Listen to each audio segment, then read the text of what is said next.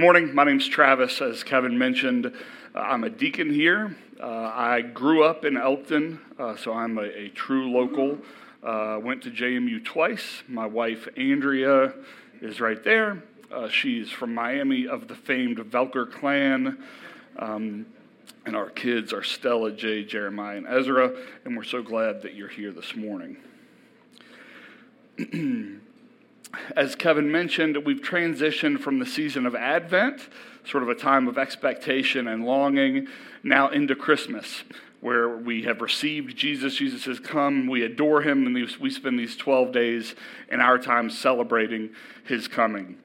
The two passages that we're going to work on today, the gospel passage out of John, is really deep, and to preach that full passage would take the rest of the week. So I'm just going to hit highlights there, but I think the two tie in well. I think the John passage ties in well with Galatians, and I'm probably going to spend a little more time in Galatians today. So John is telling us, who is this Jesus? Who is this Messiah that we've been waiting for? And then Paul in Galatians tells us what the ramifications of Christ's work are for our lives. So what does he mean in the way that we live our lives now? So we'll jump right in. In John 1, in the beginning was the Word, and the Word was with God, and the Word was God. He was in the beginning with God. All things were made through him, and without him was not anything made that was made. There is a lot going on in those three verses. We're obviously being pointed back to Genesis in the beginning. Jesus has always been. He was not God's audible for our broken world. He was there from the very start. John is the only New Testament writer who refers to Jesus as the Word. He does it here again in 1 John and then lastly in Revelation. In the beginning was the Word was with God, and the Word was God. So what is a word? For us, words are the embodiment of our thoughts and will. The things that we think and want and feel are expressed through our words, through our speech. Words are how we express ourselves and how we learn about one another. In a few verses, we're told that the Word became flesh and dwelt among us. So the Word is literally the embodiment or incarnation of God. You can think of it this way. Let's say you go to the same coffee shop every morning to start your day. You get a coffee, you browse the internet, check your email for about 20 minutes, and then head out and start your day. Every day, you see the same guy in the coffee shop. He shows up at the same time, orders the same drink, sits in the same seat every day. Through casual observation, you know certain things about him. He walks to the coffee shop, so he probably lives nearby. He's a creature of habit, likes butter in his coffee, and his hat indicates that he's a Braves fan. This goes on for a year, but for whatever reason, you never speak to the guy. So one day, you and a friend meet at the coffee shop, and you all hang out for a while, and the guy in the Braves hat leaves, and your buddy says, "Hey, do you know that guy?" And you say, "Nope, never spoken to him." You've been in the same room with that person every day for a year, but because you haven't spoken to them, you don't claim to know him. If you had spoken to the guy twice in the course of that year for 10 minutes, you might say, "Yeah, that guy's name's Mark Lee. Interesting character, owns a bunch of car washes, big elk hunter, super guy." 2 10-minute conversations would get you there. But without the Word, without that speech, without that interaction, you wouldn't have any claim on knowing that person. We experience one another through words. They're foundational to our relationships with one another. So, the way that we experience and encounter God is through His Word, Jesus. The Word was with God, the Word was God. So Christ's deity is clearly claimed here, and we get a glimpse of the Trinity, at least 2/3 of it. We're also told that all things were made through him, and without him was not anything made that was made. Again, back to Genesis, we're told that God created the heavens and the earth. How did he do that? He spoke. Chapter 1, verse 3, And God said, "Let there be light," and there was light. And God saw that the light was good. So the first story of the Old Testament has Jesus in it. The Word through which all things were made, the creative expression of God, is there on page 1. While we're on the topic of light, back to the John passage. In him was life, and the life was the light of men. The light shines in the darkness, and the darkness has not overcome it. And skipping down to verse 9, the true light, which gives light to everyone, was coming into the world.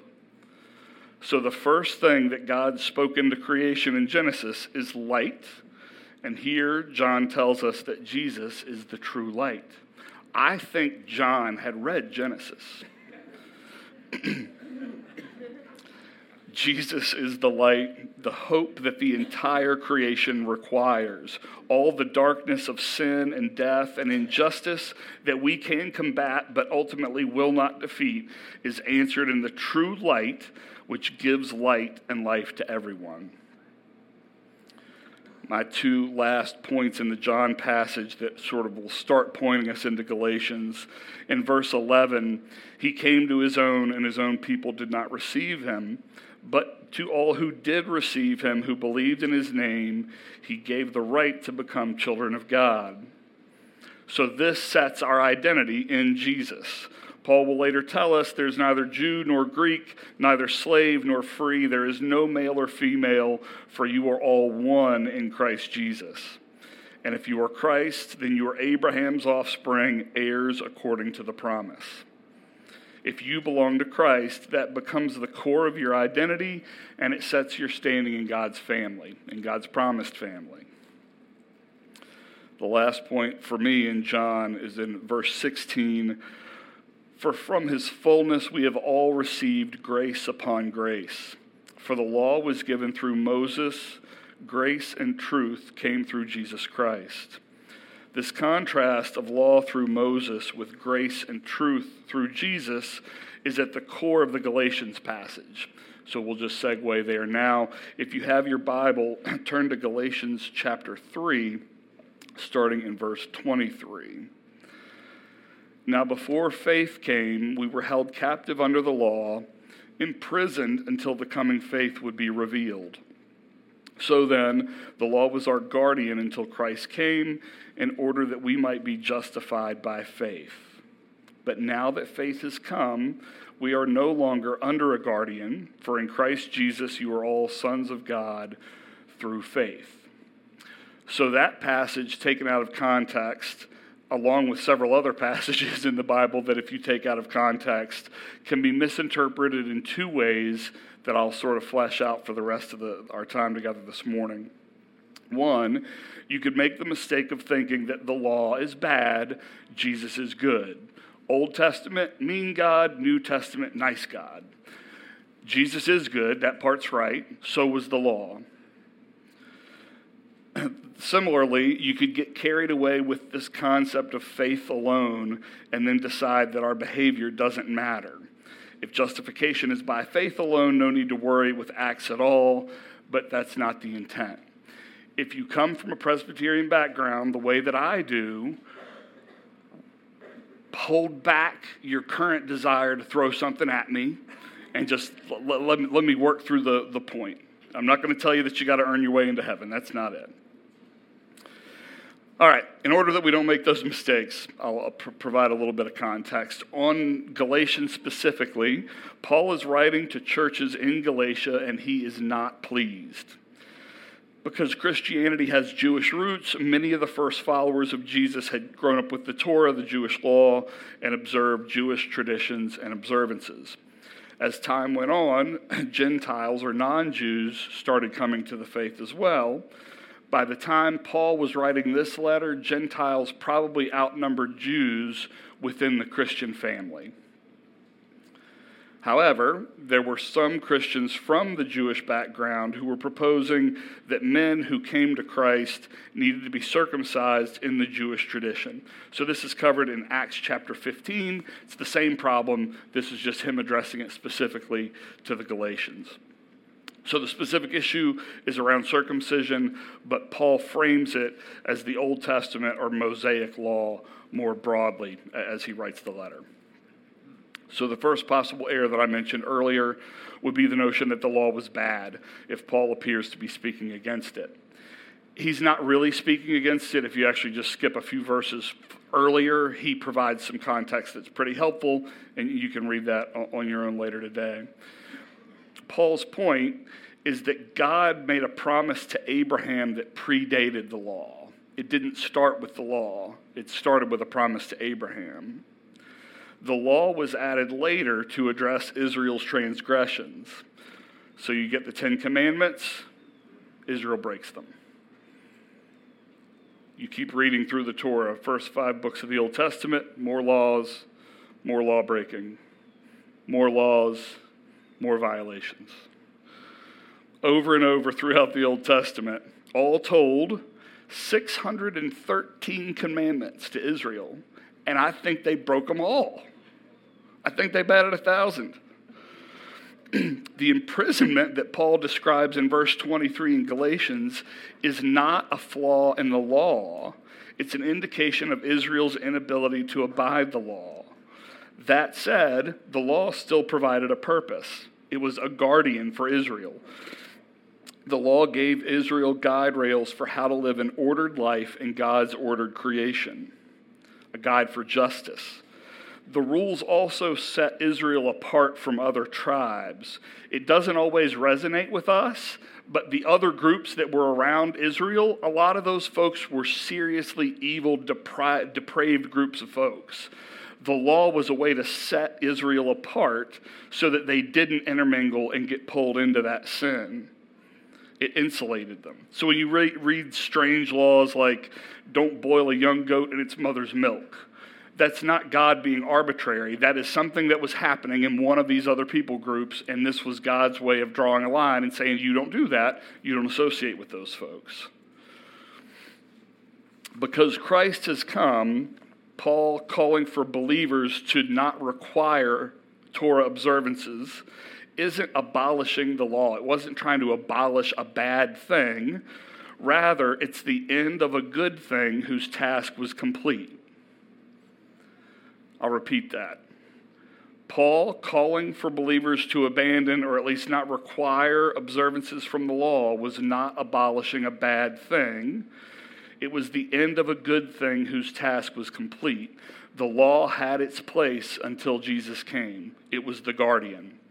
Humanity in its brokenness could not muster enough discipline to be called righteous under the law. Instead, Christ's righteousness covers us and we put on his innocence. Paul addresses this earlier in Galatians in chapter 2. For through the laws I died to the law so that I might live to God. I've been crucified with Christ. It is no longer I who live, but Christ who lives in me. I do not nullify the grace of God, for if righteousness were through the law, then Christ would die for no purpose. The ultimate righteousness that we all needed had to come from outside ourselves. That's what Jesus did for us, and that's what Paul is describing here. Another important change as it pertains to the law, the Mosaic law was intended to keep the Jews separate from other people groups to protect them. In Jesus' new creation, we're all instead called into a multi-ethnic family as children of God. The law was intended to separate. Jesus came to unify. Starting in verse 26, for in Christ Jesus you are all sons of God through faith. For as many of you were baptized into Christ have put on Christ. There is neither Jew nor Greek, neither slave nor free. There is no male and female, for you are all one in Christ Jesus. This is part of why Paul was so upset. A call for circumcision was going to redraw lines and segregate people again. Christ's intent was this unity that crossed ethnic and traditional boundaries. Earlier, I mentioned a second possible error in misconstruing this passage and others in a way that might discount Christian morality. We'll read verses 23 to 25 again. Now, before faith came, we were held captive under the law, imprisoned until the coming faith would be revealed. So then, the law was our guardian until Christ came, in order that we might be justified by faith. But now that faith has come, we are no longer under a guardian. So if we're no longer under the law, our guardian, and our justification is by faith in Jesus, which it is, then why should our actions matter? No law, no worries, just faith, behave however I want. Not exactly. In Matthew 5:17, Jesus says, "Do not think that I came to abolish the law or the prophets. I did not come to abolish, but to fulfill. Whoever then annuls one of the least of these commandments and teaches others to do the same shall be called least in the kingdom of heaven. But whoever keeps and teaches them shall be called great in the kingdom of heaven." So now we're all wrapped around the axle. I spent the last 5 minutes talking about how we set the law aside, and now Jesus is telling us to keep and teach the commandments. In chapter 5 of Galatians, Paul addresses Christian morality very specifically. So 2 chapters after the ones we're focusing on today. Starting in verse 17, "For the desires of the flesh are against the Spirit, and the desires of the Spirit are against the flesh, for these are opposed to one another to keep you from doing the things you want to do. But if you are led by the Spirit, you are not under the law. Now the works of the flesh are evident: sexual immorality, impurity, sensuality, idolatry, sorcery, enmity, strife, jealousy, fits of anger, rivalries, dissensions, divisions, envy, drunkenness, and things like these. I warn you, as I warned you before, that those of you who do such things will not inherit the kingdom of God. But the fruit of the Spirit is love, joy, peace, patience, kindness, goodness, faithfulness, gentleness, self-control. Against such things there is no law." So what matters, faith or behavior? Yes. Yes, the difference in the new creation after Christ's work is that through the Spirit, our behavior actually will improve. This is not us seeking justification under law. It's living differently because Christ lives within us. This is not me trying to obey in order that God will love and accept me. This is the gospel message that because I am loved and accepted, my heart changes and I wish to obey. This is the fruit of the Spirit, the outcome of the Spirit's work in the Christian. I wish to live the truest version of myself, abiding in God's love, loving God and my neighbor, unified through Christ in the family of God. So to conclude, he did a better job than I in chapter 4, verse 4. "But when the fullness of time had come, God sent forth his Son, born of a woman, born under the law, to redeem those who were under the law, so that we might receive adoption as sons. And because you are sons, God has sent the Spirit of his Son into our hearts, crying, 'Abba, Father.' So you are no longer a slave, but a son. And if a son, then an heir through God." In the name of the Father, and the Son, and the Holy Spirit. Amen.